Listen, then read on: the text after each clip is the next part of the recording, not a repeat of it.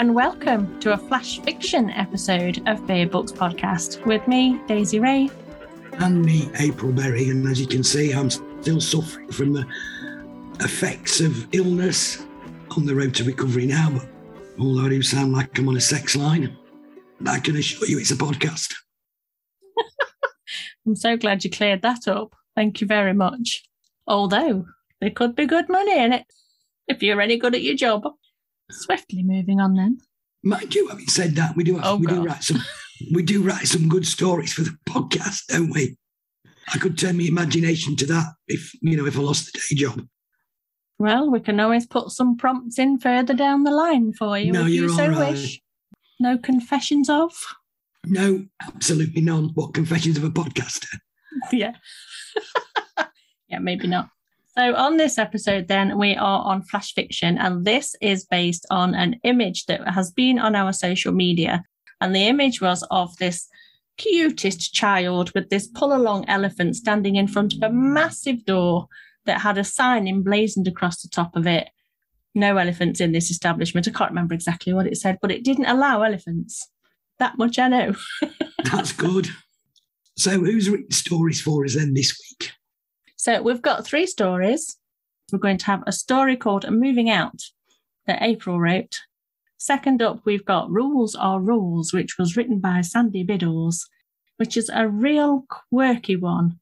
Really looking forward to you hearing that one and to what your opinions of it might be. And last but not least, we've got a story by Jane Love that's called The Last House in the Village. But I think Daisy's got some news for you as well from a recent event that we did. Oh, yes. Before we read you today's stories, let's tell you a little bit about Monday evening just gone. We had our first ever live and in-person Beer Books gig, where we went to Copper Cogs in Long Eaton, and we talked about all things podcasting. We talked about flash fiction, and the whole room were brilliant. They came out and supported us. They talked to us. A lot of them wrote flash fiction stories for us on the night based on photographs that were supplied by local photographers, Chris Davies and Tony Fisher. And at some point in the not too distant future, what we will do is April and I will pick our favourites of the stories from the night, and we will have a bit of a bonus episode and celebrate all the good stuff that came out of our evening out. I'm glad everybody put up with the fact that my voice is not brilliant at the moment, but I had a thoroughly good night. I met some fabulous people. It was just great. I really, really enjoyed Monday night, even though my voice isn't brilliant. To save my voice, do you think we should have the first story? Yeah, let's kick off then. Today's first story comes from April. This is entitled Moving Out. Jeremy looked around at the chaos in the living room and had no idea where to start. He knew where it had all started, and that was with a blind date his best friend had set him up on. He opened a random drawer, pulling out the contents, scattering them all over the floor in an attempt to make sense of them, as he tried to make sense of his recent decisions. He stood up and scratched his head. I still don't know where to start, he thought. With a cuppa and a biscuit, Jeremy lowered himself onto the only chair in the room, thinking, I'll probably never get to sit on this chair again. He found himself getting lost in the past, back to a time when he was single and had agreed to go on that blind date in the first place. He'd fallen in love that night. To Jeremy, she was the most beautiful girl he had ever set eyes on, and he must admit that not all his thoughts were pure that night by any means. He reminisced about their first kiss, and couldn't help but also think about their first blissful night together. His mind floated through memories of the holidays they'd taken together. Initially, it was just long weekends in the UK. They explored places Jeremy had never even heard of. Liz was the one with the adventurous soul, and it was as contagious as she was herself. She also liked a bit of an adrenaline rush, in ways Jeremy had never even considered. In fact, some of the things they got up to made him still blush now. Well, this isn't getting the living room sorted, he thought to himself. dragging himself back to the task at hand. Jeremy went to the kitchen to gather a couple of boxes, and as haphazardly as things were stored in the drawers, he bunged them into the boxes in the same way. Jeremy procrastinated for hours that evening, not really achieving much, but getting more and more stressed as the evening went on. He went to bed, exhausted. However, like all the rest of the nights over the last week, he didn't sleep well, tossing and turning until dawn, when he gave it up as a bad job and got up. Making his way into the kitchen, he could see the piles of empty boxes waiting to be filled with his belongings. Grabbing his wallet from the side of the kettle, Jeremy left the house and all the confusion behind him for the day and headed to work. Not that he could concentrate on work. He spent half the time dreading going home to pack up his little house and the other half daydreaming of Liz. They had graduated into spending every waking moment they could together. Holidays abroad, trips to the theatre. Liz loved musicals. They weren't Jeremy's thing, but he was happy when Liz was happy. It didn't take long until things became really serious with Liz, and he started spending all of his time at her flat, reluctant to leave her. Jeremy let his brother stay at his house. It seemed daft to just leave it empty. Then Jeremy had made a bold statement one day that changed the course of their relationship. It still made Jeremy sweat to think of it now. Leaving the office, Jeremy knew he couldn't face any more of those boxes, emptying drawers, emptying cupboards, so he put in a desperate call to his mum. By the time Jeremy got home, his mum was waiting on the doorstep. He put his key in the door and ushered his mum in before him.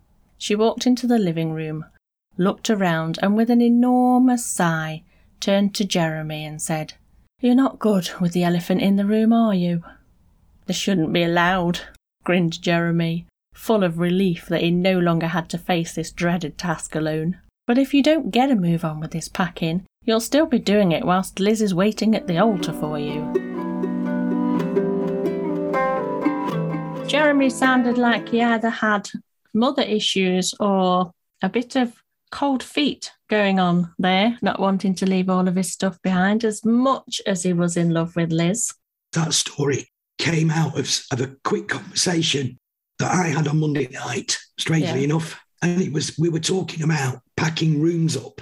And one of the people that were there said to me, "Yeah, it's all about the elephant in the room though, isn't it? You can't eat an whole elephant." I don't think anyone could eat a whole elephant. So the story came from that, about breaking a job down and breaking something down into manageable bite-sized chunks. Yeah. So it was a bit businessy-fied, but I just turned it into flash fiction. I was quite excited for Jeremy's new future. Well, I think his brother will be quite happy if he's going to gain Jeremy's old home to himself. What I'd like to know is what our listeners think of these flash fiction stories. I think it would be excellent if all of you, every single one of you, popped onto our Twitter, which is @BearBooksPod1, and let us know what you think of the stories. Would you do it any different? Love to hear your thoughts. This second story comes from Sandy Biddors and is entitled Rules Are Rules. Skipping ahead of her nanny, pulling Nellie, then seeing the sign, Cynthia hesitated at the looming entrance to the public baths. She instinctively knew that signs were important, but as she could not yet read very well, reached forward anyway and tapped on the door. After a brief hiatus, she could hear rattles and creaks on the other side. The child squealed in surprise as a panel slid open to reveal a face as grey and wrinkled as an old unironed bedsheet. As its gaze slid from Cynthia to her silent, obedient companion, the visage revealed that, due to regulations, elephants must use their own pool via the rear entrance. "Can you see the sign? Strictly no elephants allowed in here. They are not like us, you know. Rules are rules." What had promised to be a wonderful day now seemed confused and uncertain to the little girl. As her nanny, out of breath, rejoined her granddaughter outside the imposing facade of the town's municipal baths, the wooden panel slammed shut. Then the doors opened wide to display the tall, gaunt owner of the face, wearing an inscrutable expression, a scarlet uniform adorned with gold stripes and epaulets, and a peaked cap with a prominent badge, B.G. Hunter, proprietor. "Welcome to Pretoria Street Baths," he said with a grand flourish, causing the visitors to step backwards for safety. "My assistant will show the animal where to go."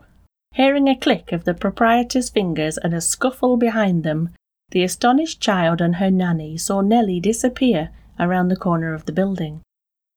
As Nanny opened her mouth to speak, Cynthia squeezed her hand and dispelled her words.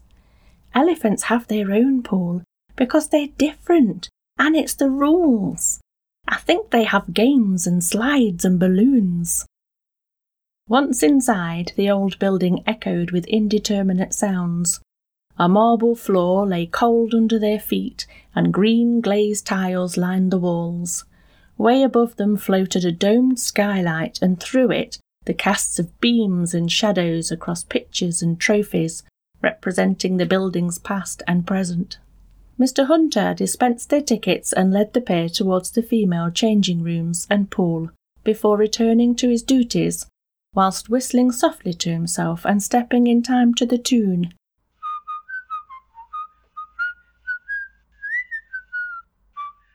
In the shallow end, Cynthia listened to the sounds emanating from the other side of the wall and said longingly, "I really wanted Nellie to see me learning to swim, but it sounds like they're having fun in the elephant pool." "Remember to kick your feet," responded Nanny. "Yes, it's a shame they can't all join in." At the end of their allotted session, Cynthia dried and changed quickly. After racing back to the foyer, she waited impatiently until her nanny joined her. The proprietor was standing to attention near the entrance doors, his gimlet eyes now fixed on the girl. As they approached, he stretched out a bony hand which held a note towards her and coldly said, "Nellie asked me to give you this, young lady." "What does it say, Nanny? Are we playing a game?" Her grandmother's face filled with anxiety as she read, "Dear Cynthia, I've gone back to the circus. Love you. Bye. Your best ever friend, Nellie. Kiss." "But she came from Hamleys, Nanny," exclaimed the little girl, her face crumbling into hot tears. Her day suddenly became even more strangely confusing. Her nanny bent and wrapped her in soothing arms.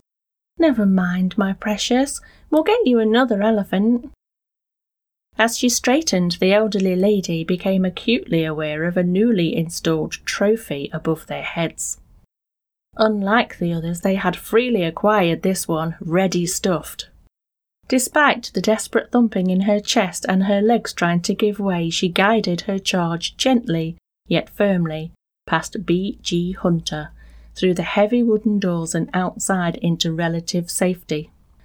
Nellie now stared, glassy-eyed and helpless, at her friend's departure, a trophy of the building's murky present, already cast in motes of shadow.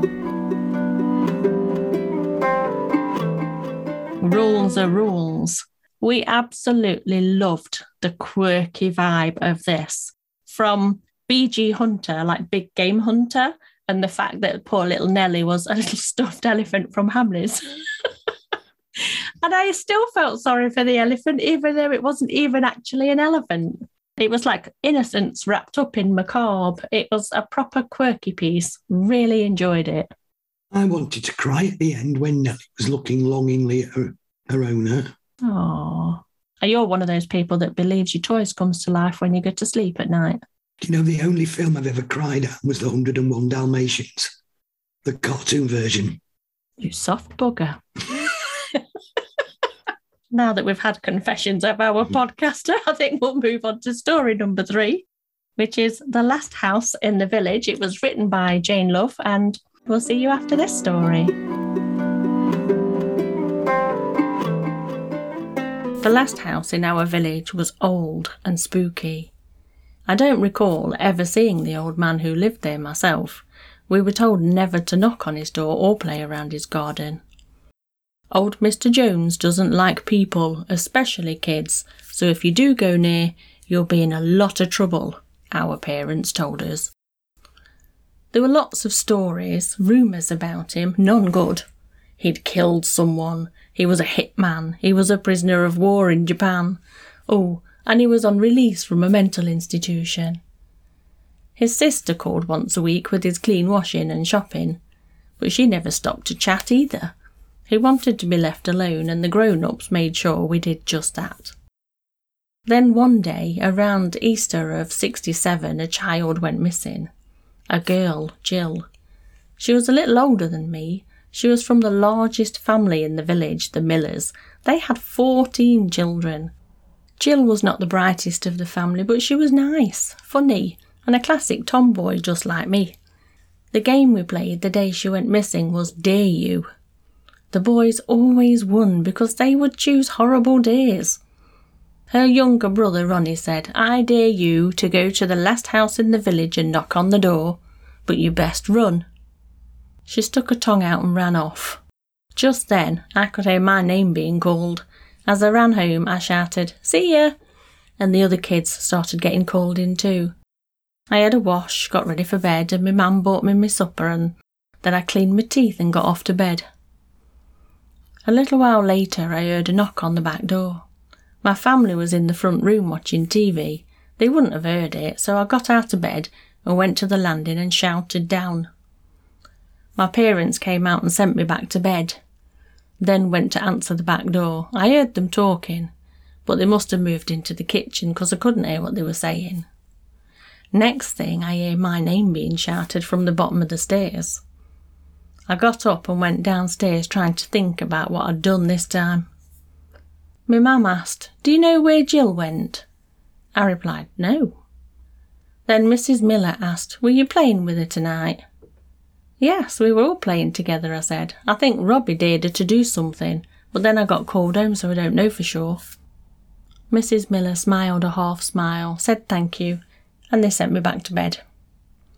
My dad grabbed his coat and walked Mrs. Miller home, told her husband, and he shouted Robbie to come downstairs. He added the word "now," so any of the kids that were awake would get Robbie up. Robbie wiped the sleep from his eyes and asked, "What did I do?"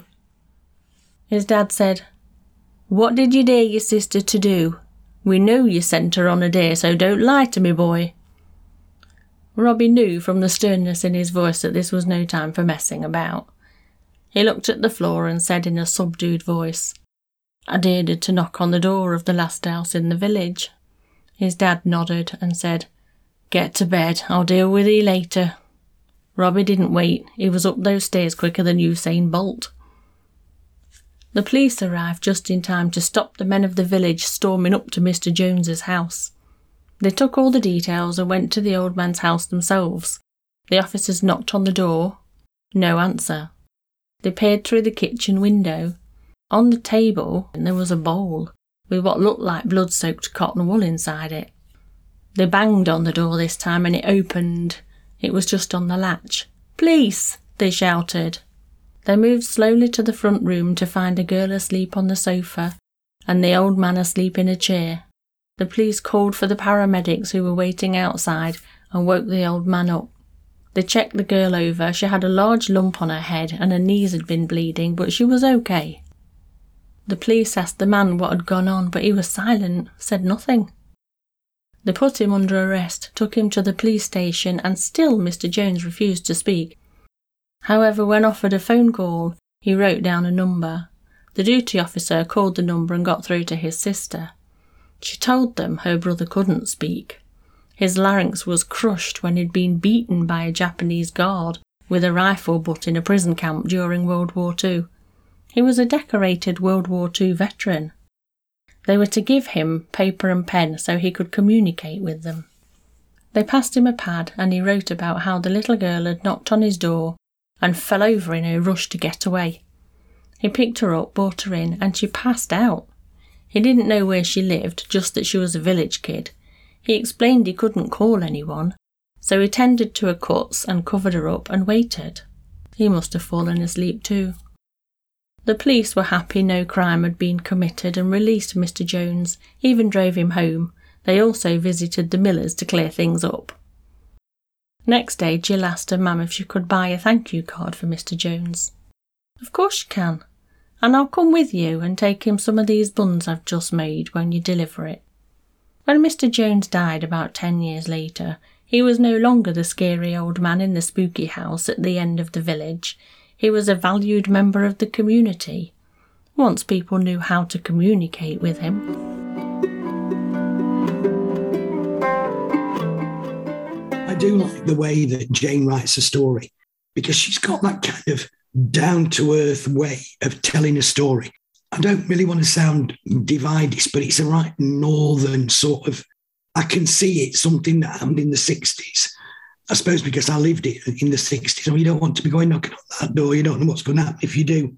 Yeah. But then I also like the way that she wove into the story how much she was misunderstood and what happened in years to come. I think it's a little bit of a lesson in us trying not to be quite so judgmental. Yeah, I agree with you. And that we should look a little bit deeper at people. So there is actually a moral to that story that Jane's told. Yeah, and I think she'd be quite chuffed actually with the fact that you're reading Northern into it. That would have made her day. So if you're listening, Jane, yay. Yes, Jane, I like keep up the Northern. So at the end of this month, on the 30th, we go back to our indie book reviews, and we are reviewing To My Grave, which is written by Ben Andrews. So let me tell you a little bit about the book. I'll read you the blurb that is on Amazon. How far would you go to protect your family?